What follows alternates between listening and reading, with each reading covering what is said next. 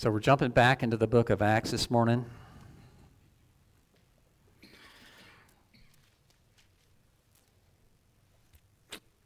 Acts chapter 7, a rather lengthy chapter, has 60 verses in it.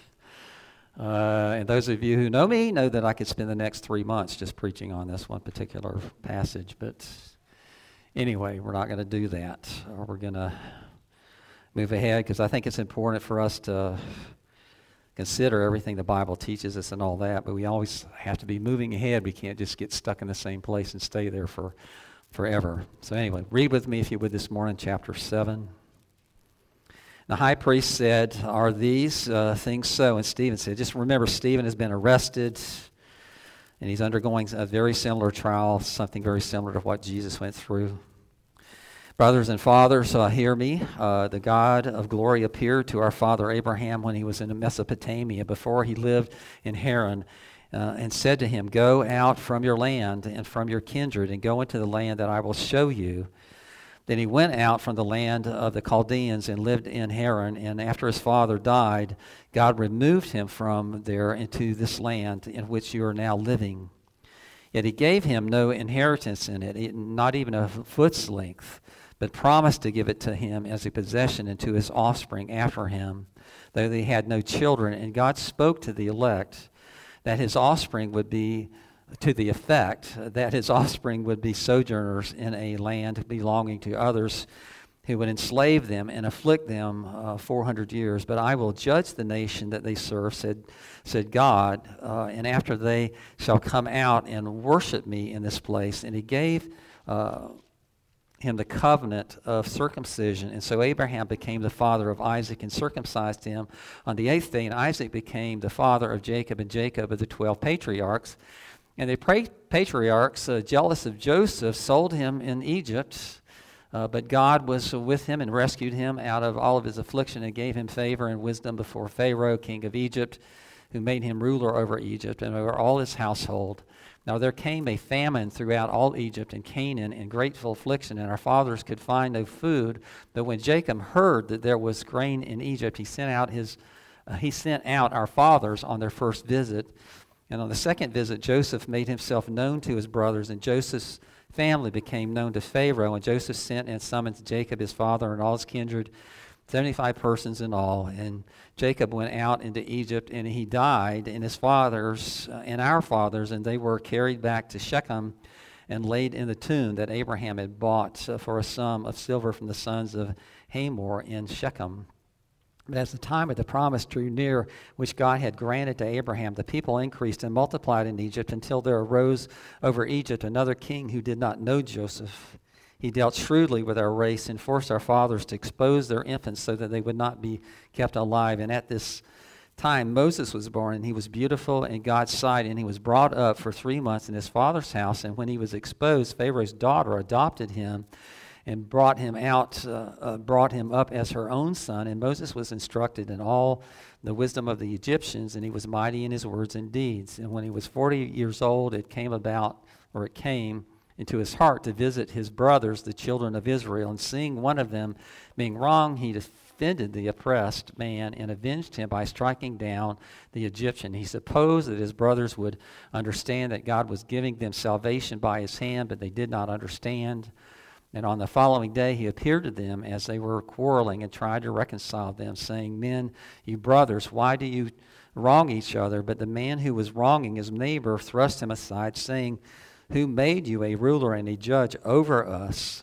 Do you want to kill me as you killed the Egyptian yesterday?" At this retort, Moses fled and became an exile in the land of Midian, where he became the father of 2 sons. Now when 40 years had passed, an angel appeared to him in the wilderness of Mount Sinai in a flame of fire in a bush. When Moses saw it, he was amazed at the sight, and as he drew near to look, there came the voice of the Lord, "I am the Lord, or the God of your fathers, the God of Abraham and of Isaac and of Jacob."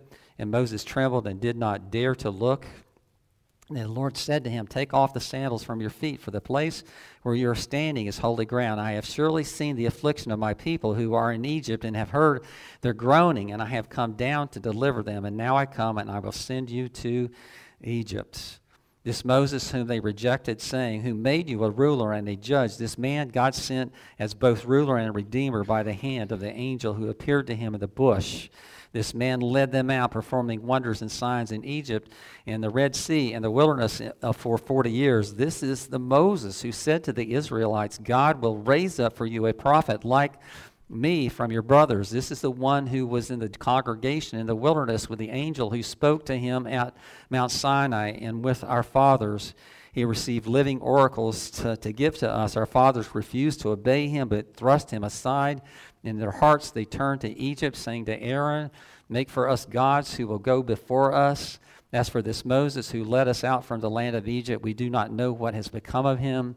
And they made a calf in those days and offered a sacrifice to the idol, and were rejoicing in the works of their hands. But God turned away and gave them over to worship the host of heaven.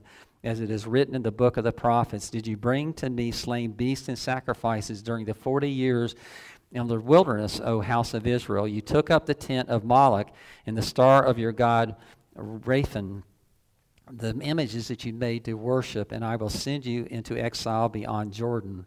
Our fathers had the tents of witness in the wilderness, the tent of witness in the wilderness, just as he who spoke to Moses directed him to make it according to the pattern that he had seen. Our fathers in turn brought it in with Joshua when they dispossessed the nations that God drove out before our fathers. So it was until the days of David, who found favor in the sight of God and asked to find a dwelling place in the God of Jacob. But it was Solomon who built a house for him. Yet the Most High does not dwell in houses made by hands. As the prophet says, heaven is my throne and the earth is my footstool. What kind of house will you build for me, says the Lord? Or what is the place of my rest? Did not my hand make all these things? You stiff-necked people, uncircumcised in heart and ears, you always resist the Holy Spirit. As your fathers did, so do you. Which of the prophets did your fathers not persecute? And they killed those who announced beforehand the coming of the righteous one, whom you have betrayed and murdered.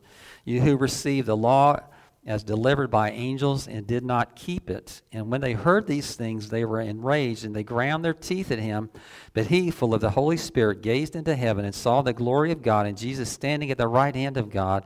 And he said, behold, I see the heavens opened and the Son of Man standing at the right hand of God. But they cried out with a loud voice and stopped their ears and rushed together at him.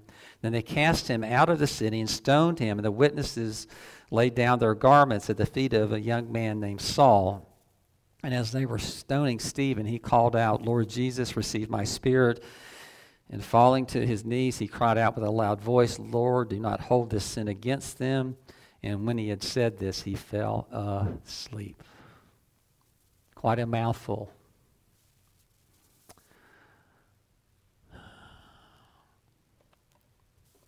Just remember who Stephen is. He's one of those deacons that have just been appointed. Not an apostle, but a deacon. What we have before us is his defense.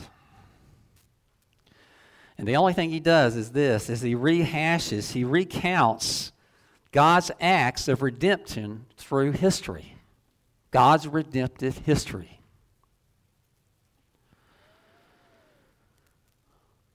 You know me, and you know I could spend the next 6 months just preaching for this one chapter.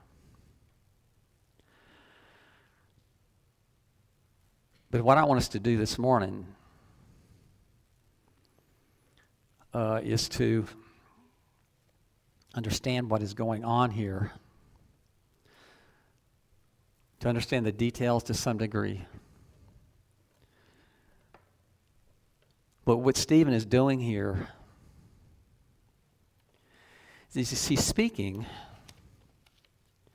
to those who were supposedly in authority over the Jewish people, primarily to the priesthood. Just remember, he was one of those 7 men that the apostles had told the congregation to kind of identify. And that they created this office of deacon, that Stephen was one of the early deacons. I want you to notice something here. Is he very knowledgeable in the history of Israel? Yeah, yes. We probably wish we knew it as well as he did. And I want to say this morning, that very often, our church practices the idea that there are two offices in the church. One is the office of elder, and the other is the office of deacon.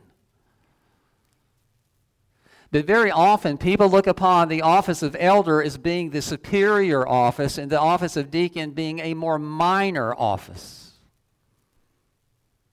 But one of the things I want to bring to your attention this morning is that God used a deacon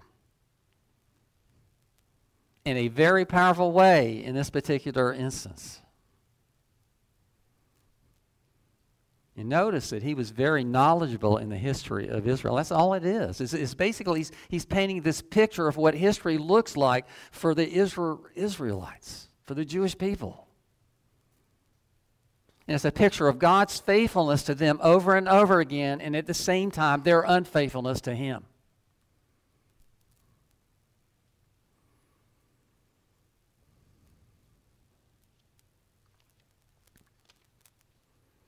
And Stephen has been arrested basically for doing the same things that Jesus was doing.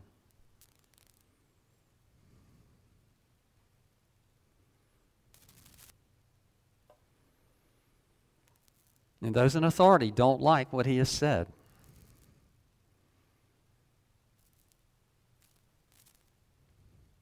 Because it challenges them in ways that they don't wish to be challenged.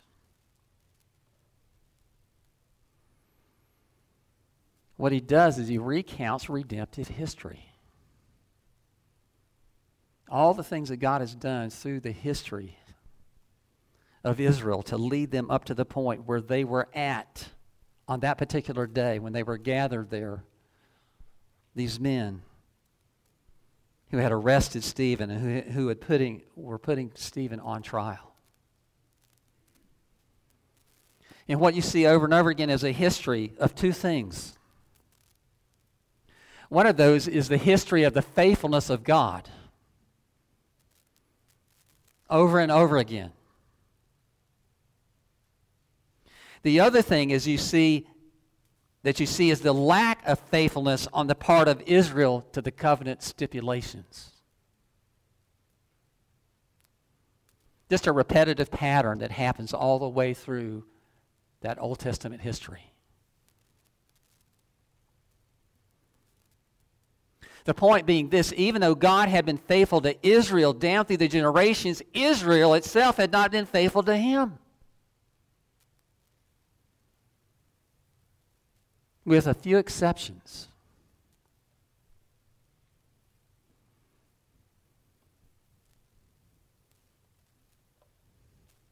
A listing of the heroes of the faith: Abraham and Isaac and Jacob and the 12 patriarchs and Moses and David and Solomon.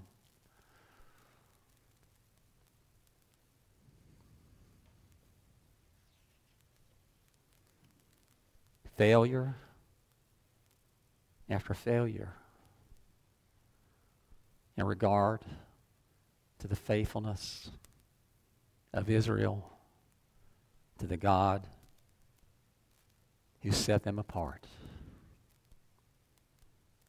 God sending those to help them along the way over and over and over again. If you study the Old Testament, what it is this: it's a history, it's a contrast of the faithfulness of God, and at the same time, to a great degree, the unfaithfulness of God's people to him.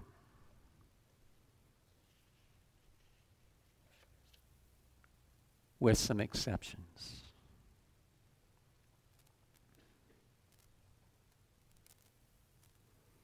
Another thing I'd like to say about Stephen this morning is this: he was not only preaching, he was not only speaking God's word, he was also apparently working miracles.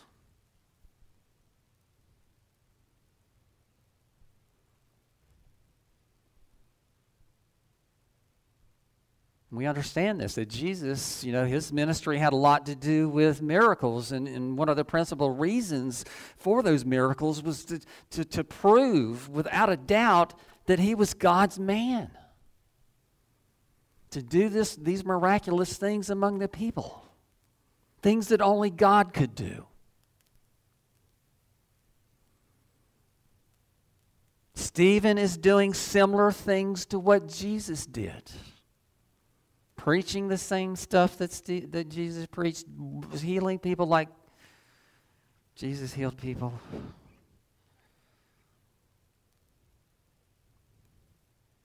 And we understand that the miracles that we find all over the Bible serve a number of purposes. One of those very often is really relief to people that are suffering a great deal. That lame man earlier on in the book of Acts that had been healed, that lame man from the time of his birth, had never been able to walk, and now he was up walking around.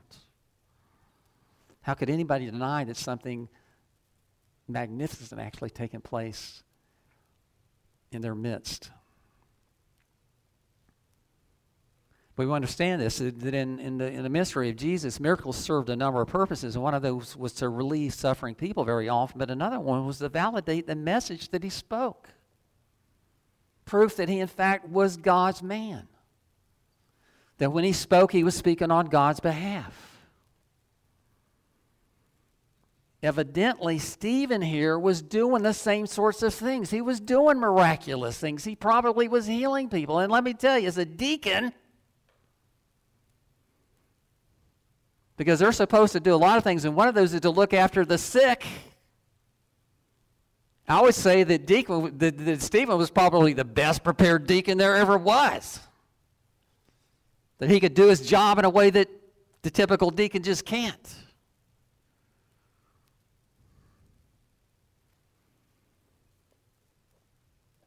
Provided a means for him to do his diaconal ministry exceptionally well.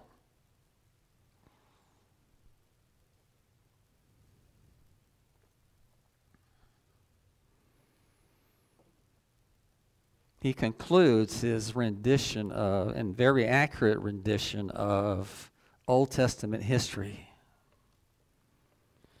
with these words: "You stiff-necked people, uncircumcised in heart and ears, you always resist the Holy Spirit."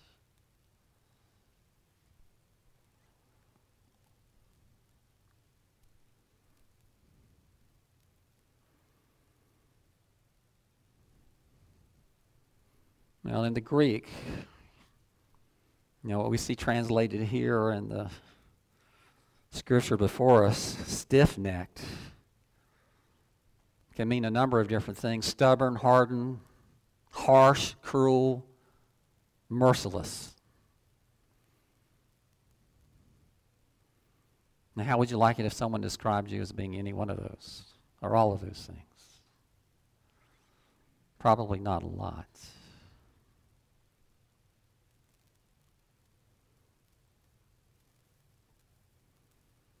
What Stephen is doing here is painting a picture to show these people that they're not really any different than their ancestors who went before them.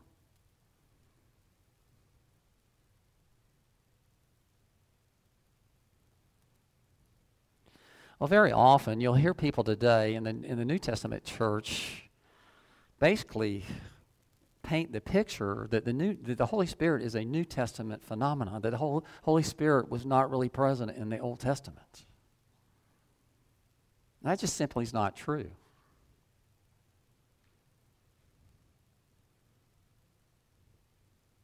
Psalm 51, verse 11, David pleaded with God, "Take not your Holy Spirit from me."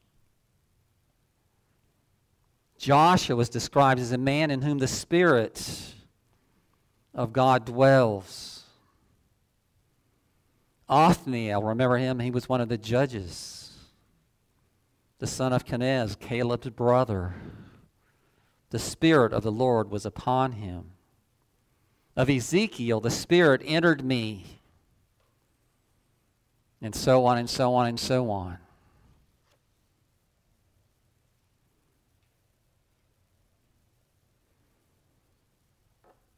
So the real charge comes down to this that Stephen brings against these people, and that is this, is they've resisted the Holy Spirit all through history.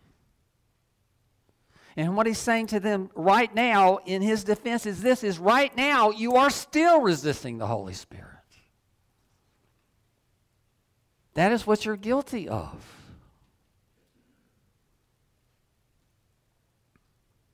How are you doing that? You're doing it by rejecting what he has revealed, and you are ignoring what he has said.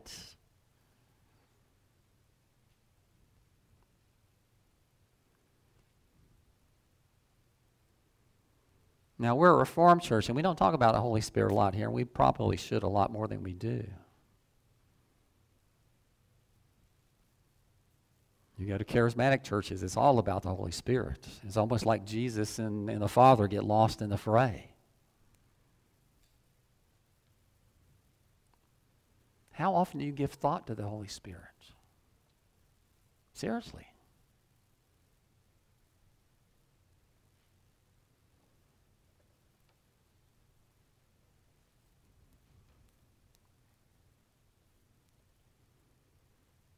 In Old Testament history, it was the Holy Spirit who spoke through the prophets.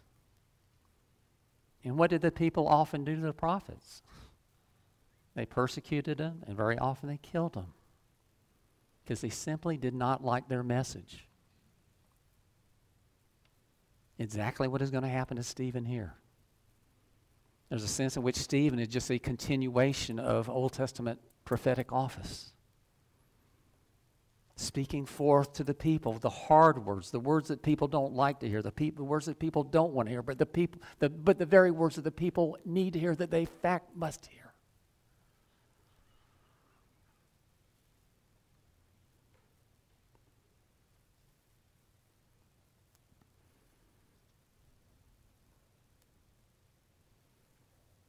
The very people killed Jesus just weeks before.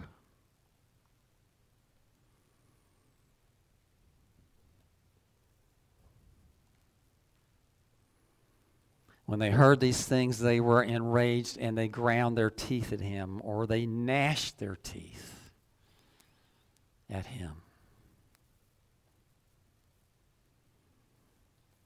Has anyone ever accused you of gnashing your teeth? It's not a word that we use very often today. It is a biblical word. Can mean a number of things. It can mean to strike your teeth together, that sort of thing. In other words, what I would say to you is they're gnashing their teeth, they're doing it to make a noise, and the purpose of the noise is to drown what Stephen is saying out so people can't hear it.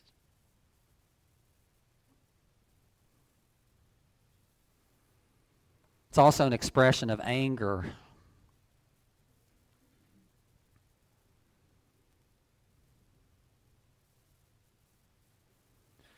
Jesus describes hell basically like this. The children of the kingdom shall be cast out into outer darkness, so outer darkness, where there shall be weeping and gnashing of teeth.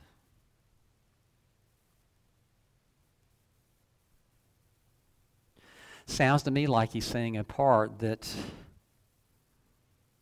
in hell the anger of the people there will not subside. That it will continue on. The sound of it will be deafening. Perhaps one of the tortures of hell will be the incessant gnashing of teeth.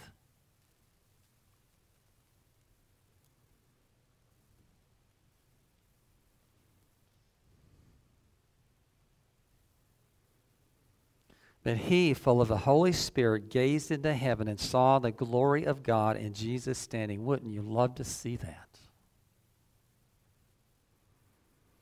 At the right hand of God, and he said, Behold, I see the heavens opened and the Son of Man standing at the right hand of God.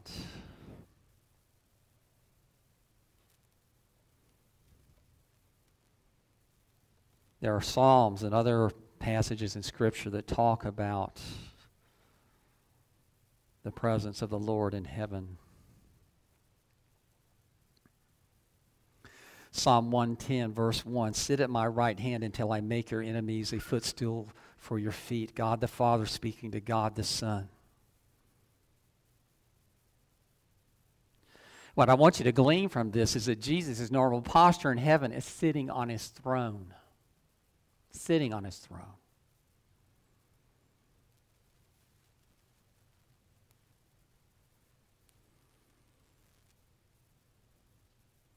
In this particular passage before us, Jesus is not described as sitting.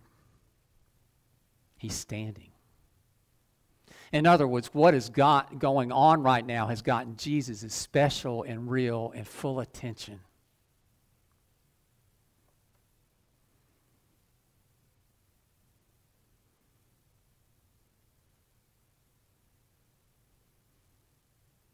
Stephen is about to suffer.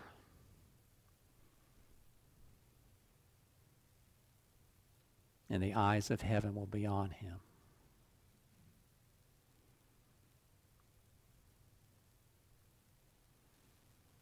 And we understand that Stephen was full of the Holy Spirit. The Holy Spirit was there with him, strengthened him, encouraged him,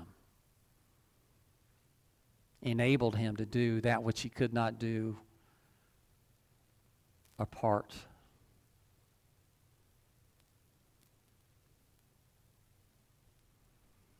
I want to remind us this morning that Jesus is likewise our heavenly advocate, that nothing happens in your life that Jesus knows nothing about. He's aware of all of it. He sees everything. He understands it even far better than you do. And there's nothing in your life that takes place that Jesus cannot fix just by speaking the words.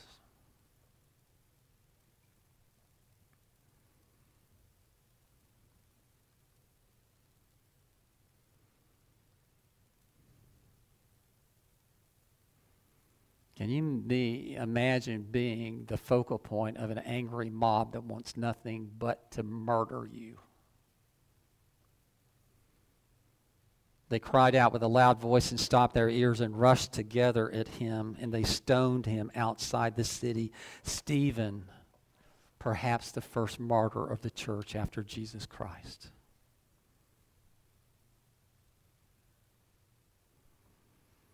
Remember, Jesus was crucified. Stephen, on the other hand, was stoned. Stoning was the Jewish way of executing people.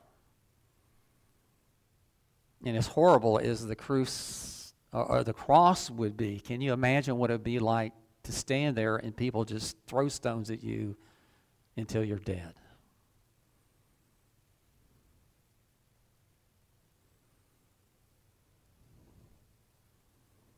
Stephen was not the last one to be martyred.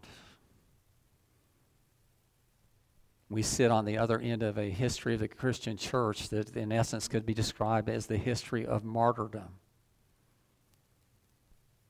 So many of our brothers and sisters in the past, and even today, as we said a couple of weeks ago, we have every reason to believe that just during the time that we have this worship service today, any day, that we've had a brother or sister or more brothers and sisters in Christ give their very life just simply because they won't shut up about Jesus.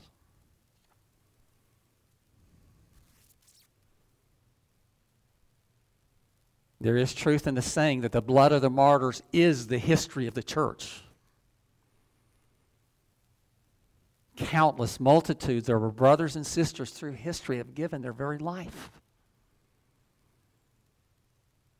for the truth that God has spoken.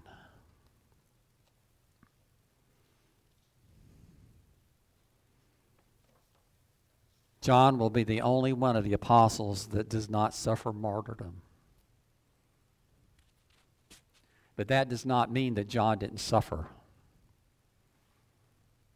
He lived to be a relatively old man, but he suffered a great deal physically because of the abuse he had suffered at the hands of people who persecuted him.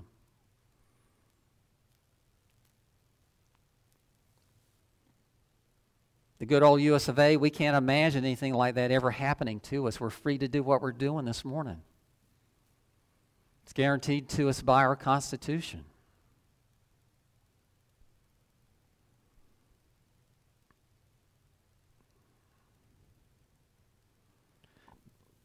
But we understand things seem to be slipping and sliding in the very wrong direction right now. And one of the things I would see, you'd say, well, what are the causes of it? What are the reasons for it? I'd say one of the reasons for it is this, is the church is beginning to lose its influence in this culture. It's inconceivable to you and I this morning that anybody today would be martyred for their faith in the good old US of A, stoned to death or hung or something.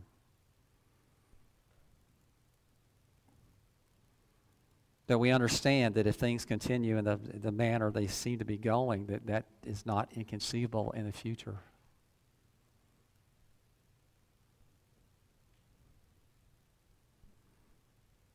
There are people in this nation today that would be angry as all get out if they knew who you were and where you were and what you were doing. They would take it away from you in a heartbeat if they possibly could.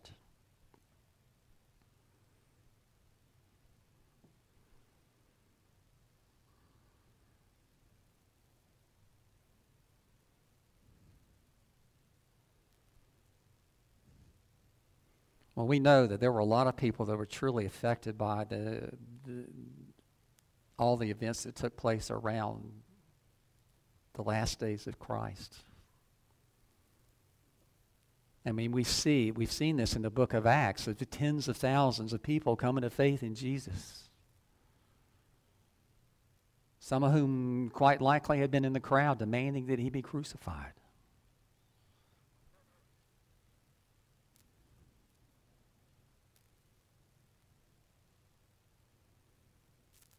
I mean, there's truth that the blood of the martyrs is the seed of the church. That where the world tries to snuff the church out, it fails.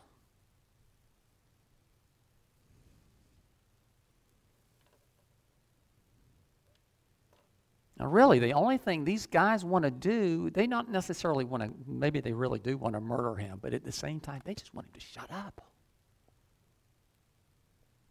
Stop doing, stop saying.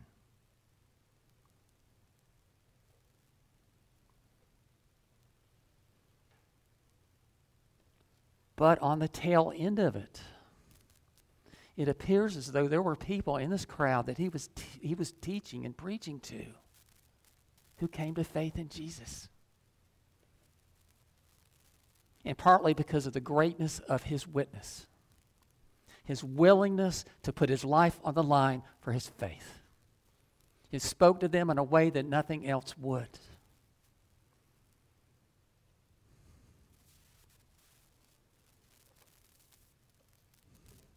Can you believe it?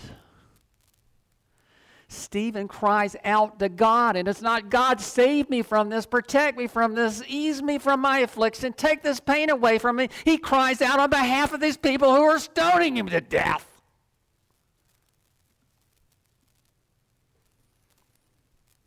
And he says this, do not hold this sin against them. See, Stephen is acting as an intercessor, speaking to God on behalf of his very executioners.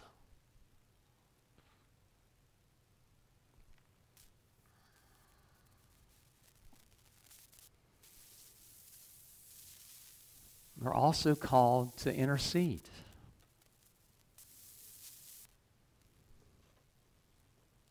On behalf of others before the judgment seat of Christ.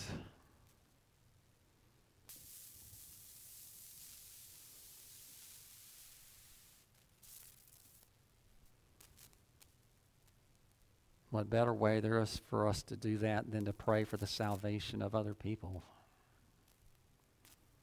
People who have not yet bent the knee to Christ.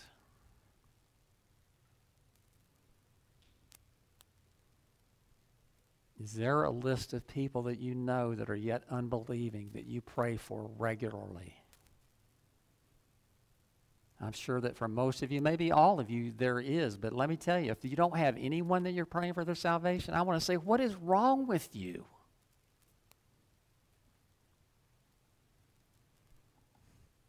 When are you going to start doing one of the things that Christ has called you to do? And it's a very simple thing. It's not hard. You don't even have to do it in public. Other people don't even have to hear you.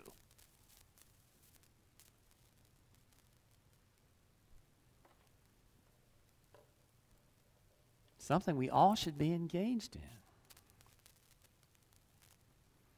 And let me tell you, very often we think about this thing. So someone say, "What a great Christian they would make." They almost act like a Christian already.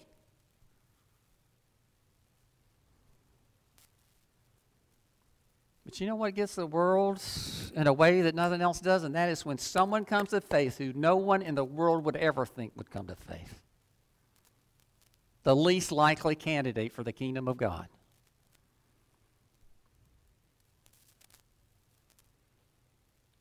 It happens more often than we care to think.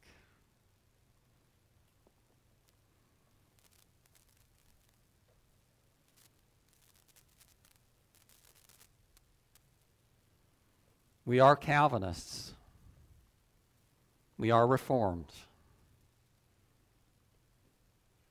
In other words, we believe very strongly in the very same things that Martin Luther and all those other people did in the Protestant Reformation. That is the heart and soul of things for us. We understand that God is absolutely sovereign.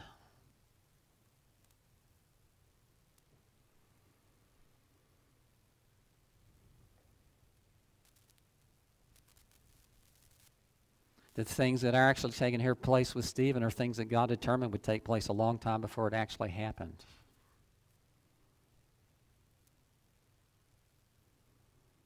Can we understand it? Maybe to some degree, but not very well. God does move in mysterious ways now, doesn't he? And he doesn't owe an explanation to us ever for anything that he does or doesn't do. He's not someone that's supposed to run to our bidding. It's supposed to be the other way around.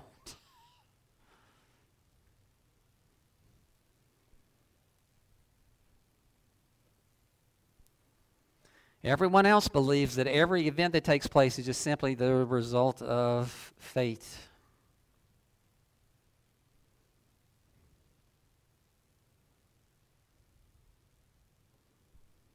But we understand the Bible very clearly teaches that God has foreordained absolutely everything that comes to pass, and that means you coming to salvation in Christ Jesus. Of him bringing you to the point where you did it, but if he hadn't done that, you never would have. Why? So we will know that we owe our salvation absolutely 100% to him, not to me, myself, and I.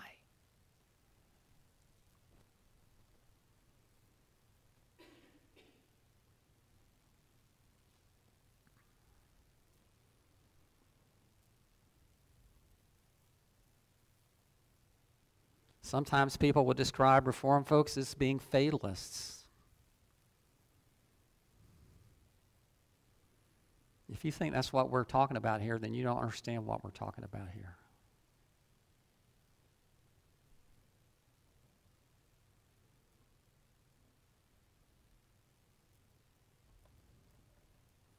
God has not only foreordained the end, he has also foreordained the means. And very often we are the means. And by being those means, then we are unbelievably blessed sometimes.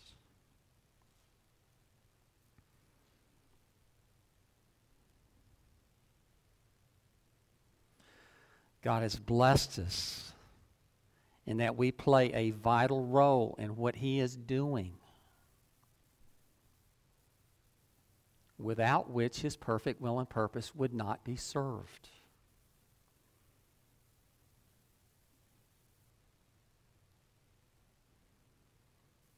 That is not something to be prideful and puffed up about. Rather, it is something to celebrate in our lives and in our worship. If God could use Stephen like he did, He can do the same thing with each one of us.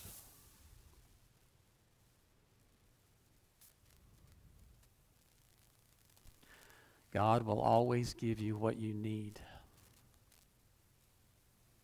He always will. I learned this lesson early on. A friend of mine and I, we went to visit a person that had visited the church one time, and we didn't know where they stood with Christ, and we went with them, and first time either one of us had ever done anything like that. And I can remember standing in the driveway of their house when we went to visit this man and his wife one evening, and standing there, we're both scared to death. What are we going to say? What are we going to say that's they're not going to take the wrong way? And let me tell you, we went into that room, both of us were trembling. Sweaty palms, whole thing. I would have rather been any place on the planet right then than that place. But we did what we were called to do. We shared the gospel with this man and his wife. In the end, we asked them, would you like for us to pray for you? And they said yes, and we were stupefied.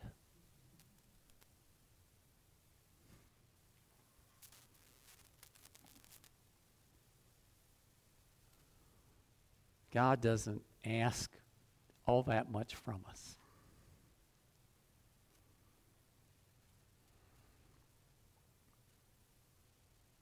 But faithfulness.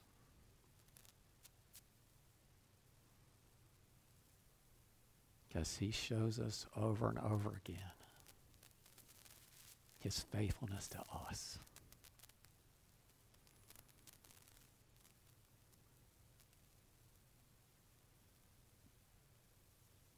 Do you understand? There's a sense in which every one of us, at least to some degree, is called to be another Stephen.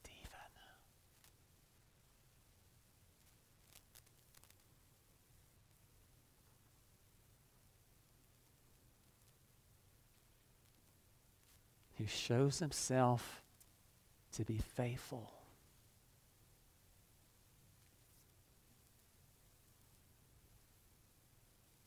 May we be